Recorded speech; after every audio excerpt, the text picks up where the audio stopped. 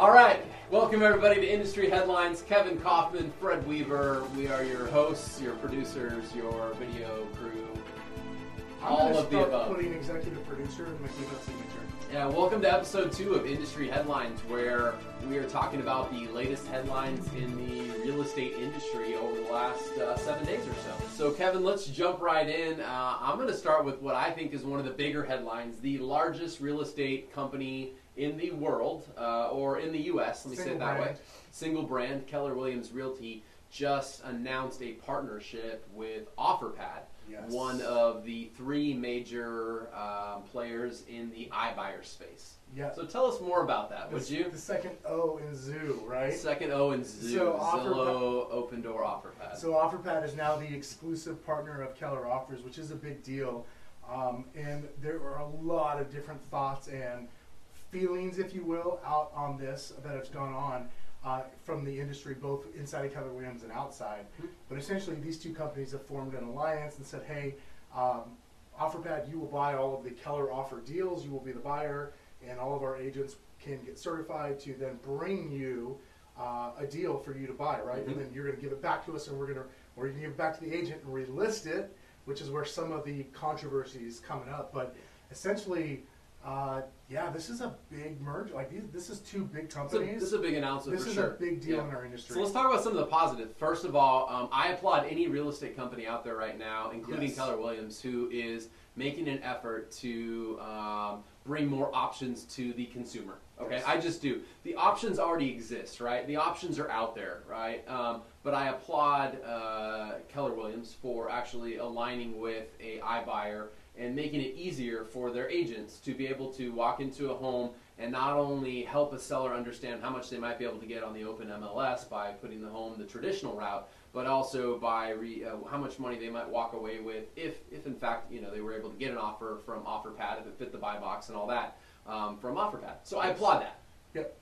Let's get that out of the way right now, right? Now I think there's some incredible misses though on this, and I'm not going to be quiet about it. And this is not a anti-KW spiel right now. This is a anti-consumer spiel, to be very blunt with you, and I'll have this same opinion if any real estate company does this. I have an issue personally, Kevin, with a real estate company or franchise aligning with only one option in the market. Well, I think it's a big miss. I think it's a miss, right? And here's my issue with it. If you're going to be a traditional real estate company and just have agents go present how much homeowners could get for their home by putting it on the MLS, that's fine, okay? But the minute that you open yourself up and say, we're going to educate our agents and our consumers that there's more than one option out there, MLS isn't the only way, there are these things called iBuyers. We probably should define an iBuyer here in a minute for some people that have a misunderstanding about that. But, there's people out there that will buy your house and then quickly turn around and resell it. And not for the old, fix and flip type of 20, 30, 40% discounts. This isn't we buy ugly homes. No. This is large Wall Street money doing this, right? But so again, if you're just an MLS traditional company, no problem. The minute you bring the iBuyer piece into the mix, though, you and I've learned from having sold real estate in the Phoenix, Arizona area that I think you owe it to your client. I think it's our fiduciary responsibility if you're going to bring in alternative options to MLS that you bring in more than one alternative option. Yeah, meaning that I don't think an Offerpad offer in and of itself is enough. I think there's a fiduciary responsibility, right? And it's really easy for you and I to say that. Like, our home base is Phoenix, Arizona, where Offerpad started, where Open Doors started, where Zillow launched from as well, right? Where iBuyers are really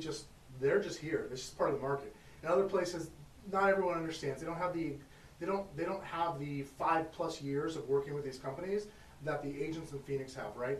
But here's the deal, as an agent, as a fiduciary, right, to my client, now if I'm smart enough to go out and solicit one offer, then I feel like I've got to bring the other offers too, especially knowing, now any agent in Phoenix knows this, that pretty much 8, 9 times out of 10, the Offerpad offer is usually not the most attractive when compared to, say, a Zillow or to Open Door or some of the other I think buyers. You're being kind there, and I'm not saying this because we're necessarily the only experts in this space, but we've talked to people that have run hundreds and hundreds of scenarios of homes, right, through buy boxes of iBuyers in Phoenix. And time again, Offerpad is more often than not, is the lowest of those 3 offers in the Zoo example, Zillow, Open Door, Offerpad. I'm not saying that Offerpad is bad for homeowners. No. I'm saying that oftentimes they're the lower of the three offers when stacked up against Zillow and Opendoor. Yeah, and then the other piece here is, and Notorious Rob wrote a blog that caught quite a few people responding again on both sides of the tracks about, hold on a second, maybe we overstepped the line, because not just are we only bringing them one offer, but this is an offer that benefits the agent and Keller Williams, if you will, to have the seller sell it to Offerpad.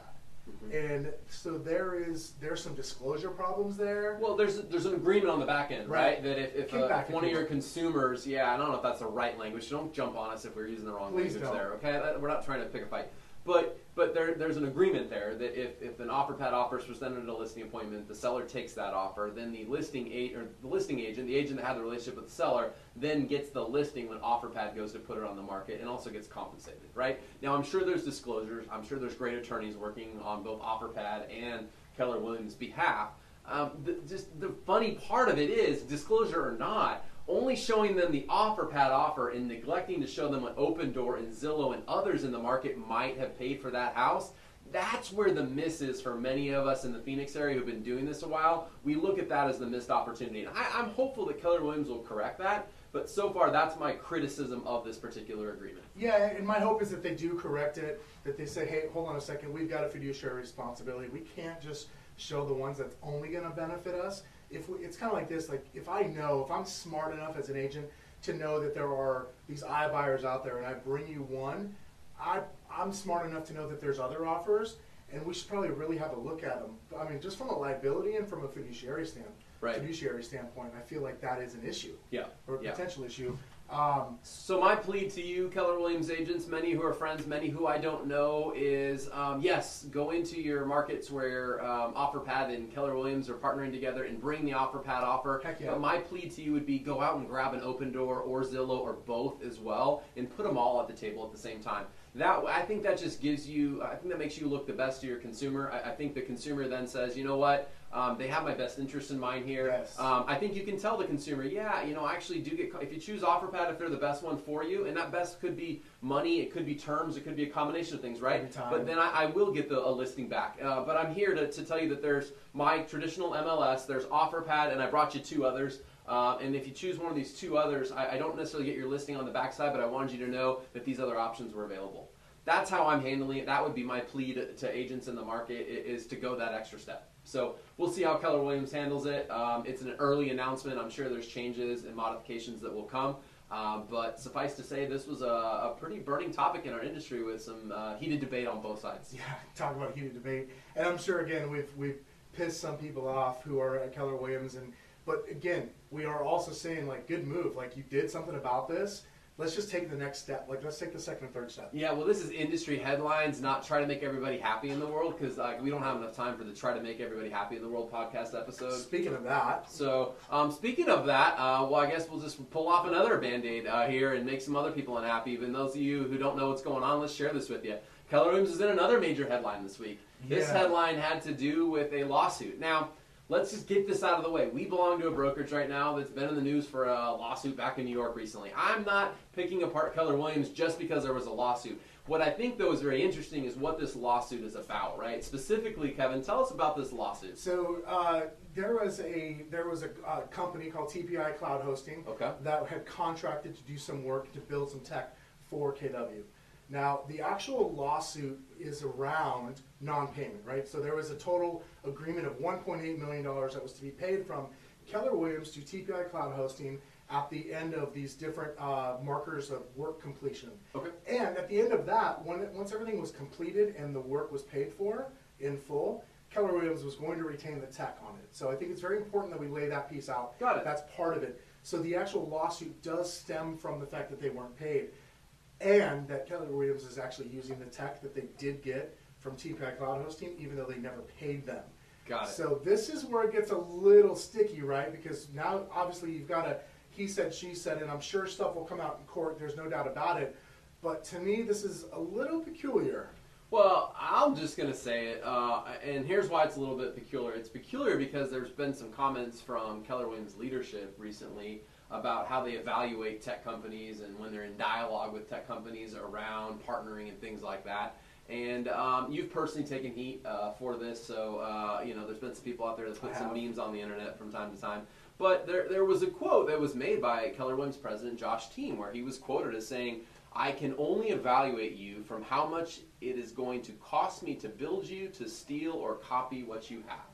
Now, Josh has come out and clarified what he meant by that comment. You can try to read into what you think he meant initially by the comment versus what he later said he meant by the comment. But there's been a lot of discussion around Keller Williams and technology, and there's some other things that I know haven't turned into lawsuits, but I've had conversations with people around technology conversations that have been had with KW. Right now, in Josh's, like, I'm in fairness to Josh, the TPI contract and Keller Williams contract was inked in July of 2015. That's also the same month that Josh Team started at KW. So I have no idea if he was involved in that discussion. I have no.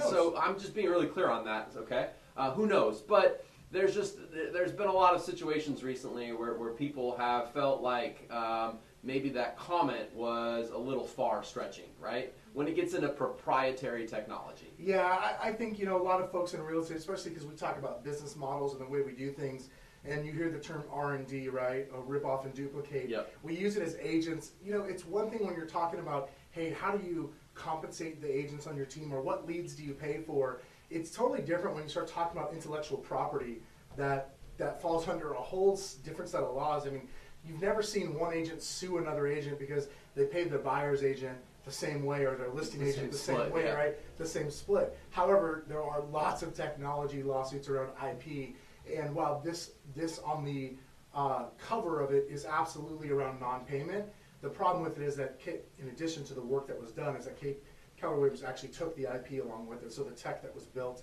out and then started using it, and so that's where this came from. Who knows where this will end up? Maybe this is just smoke and not really a fire. But when I hear and see in Josh's own words saying things like how much it's going to cost me to build you, steal, or copy what you have, and then something like this comes up, I guess I'm not really that surprised. To me, that's a little out of line and inappropriate for the president of the largest single brand company in the United States of America in real estate to talk about. I think it's inappropriate. Yeah, and you know, we mentioned last week in our first episode that like Compass and Realogy as an example, they're in a lawsuit have lawsuits going on, right? So I want to be clear to say that lawsuits are not unique to our industry. People perceive that their ideas are taken, stolen, etc.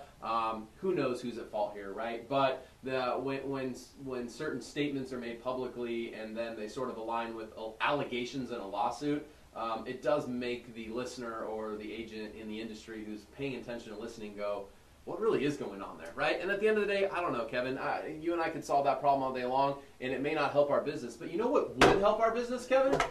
The new IREP certification? Yeah. So I talked earlier, we talked a little bit about the Keller Williams and iBuyer agreement with Offerpad. I want to step back for a quick second. Okay. We're not going to teach here on iBuyers, but I think it's important just to mention that you and I have been in a couple rooms recently. You were up in Oregon, talked to a couple hundred agents. I did a couple teachings here in Arizona in the last few weeks, where we've asked large rooms of agents to help explain to us how they would explain to a consumer, a seller client of theirs, what an iBuyer really is. And what I've found from being in those rooms is that the opinions differ widely. Some people have said they're evil. Some people have said they're good. Some people have said they're an internet buyer. Some people have said it's Wall Street funds and public money that's buying property. Some have said they're no different than your wholesaler or flipper back in the day. Some have said it's a new type of buyer where the margins are different. Like, I say all that to say there's wide a range of views and varying degrees that people agree on what an iBuyer is and isn't. But what we do know is there's companies out there that are identifying themselves in the iBuyer space, and what I've identified, and I think you're going to agree with me here, is that agents aren't very well educated on iBuyers and what the real story is there. Yep. So one of our recent guests, and as well as Inman ran an article on this just in the last 7 days as well, Dan Noma and Kenny Klaus. Kenny Klaus is an agent with Keller Williams Realty. Mm-hmm. Dan Noma owns Venture REI, a brokerage here locally in Phoenix. Mm-hmm. These two have teamed up to bring us this new IREP course, which aims to help agent kind of navigate this new terrain. Yes. The reality is IREPs are here, they're here to stay. iBuyers are here and they're here to stay, and IREP is a tool that we can use as agents to learn how to interact and how to represent our clients better and how to help the consumer in this really changing and evolving industry that's happening fast. Yeah, and here's why I think this is newsworthy, because it's the very first real estate designation of its kind in the iBuyer era, right? There's been lots of designations over time. Nobody has come out with an iBuyer designation, right? Also, I think it's very timely because we have a lot of confusion in our market. We have confusion amongst real estate agents, what iBuyers are and whether they're good or bad, or whether we just choose to want to not label them and just remain, neutral. And then we have confusion amongst our clients, our homeowners, our past clients. They're receiving phone calls and text messages and mailers with people wanting to buy their house in various markets across the country. And the messaging is varying degrees of confusion to a natural homeowner who's like, what are these people? Why does everybody want to buy my house? And is this really a good deal? And isn't it?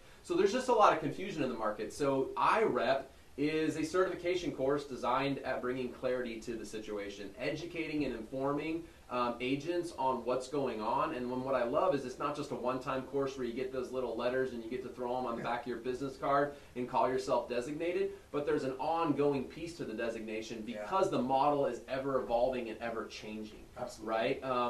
And that's really what I love. I mean, on that note, also newsworthy in the last couple of days is Zillow has said that they're going into the Miami market with their iBuyer program, and they're going to buy condos. Condos historically have been sort of that piece of real estate that was not, in the iBuyer box. So anyway, I just want to mention it. I think you should check it out. I personally signed up for this, just so we're real clear. Also, just so we're clear, I didn't get a discount. I also haven't received any sort of endorsement checks. I'm just You're enjoying. You're not getting a kickback? I'm enjoying maybe I'll go negotiate one after this episode. Get the listing back. But at the time of this episode, I'm not getting the listing back, and there's no kickback. I am promoting it simply based on the fact that I'm through Module 6 into Module 7 right now of 10 different modules. I'm learning a lot, not only about iBuyers, but also about institutional investors, REITs, and the history of REITs and where they came from, and I'm learning a lot. I've also gotten some lead generation ideas. I'm in that section right now about how to use this education and go out and do more business. So it's educational, and then it also goes and helps us go out and learn how to do more business, which... I mean, what news episode do you get to hear where we're also going to help you in your business too, right? All right, so last story of the day. New fast-growing digital mortgage companies are popping up all over the place. Better.com is one of those, one of the faster-growing companies. They just raised $160 million That's it? in Series C funding. Just kidding. Here's what sticks out to me about this, okay? This is a mortgage company. It's all digital, so think Rocket Mortgage, if you will, or Loan Depot has got their product as well. So it's this digital mortgage company, but here's what I really, really stuck out to me, is they raise money from companies like American Express, City Financial, and Ally Financial.